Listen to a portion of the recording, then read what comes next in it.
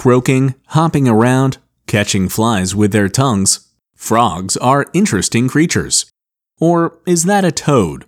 Wait, what's the difference between frogs and toads? The truth is that the difference between the two are minute. Just so you know, both are members of the animal kingdom order Onura. But toads are a subset of frogs. In general, the differences between the two centers on appearance. Frogs have moist, often slimy skin, while a toad's skin is dry and bumpy. Their habitats seem to match their looks, with frogs living close to water, while toads prefer dry land, even though they're both amphibians.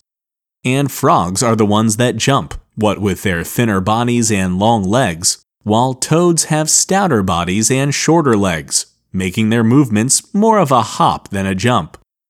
Finally, frogs and toads both lay eggs, but in different ways. Toads lay their eggs in long strands or chains, while frogs lay them all in a big bunch. But even if you can't recall all of these minor differences, you'll be fine if you just remember that all toads are frogs, but not all frogs are toads.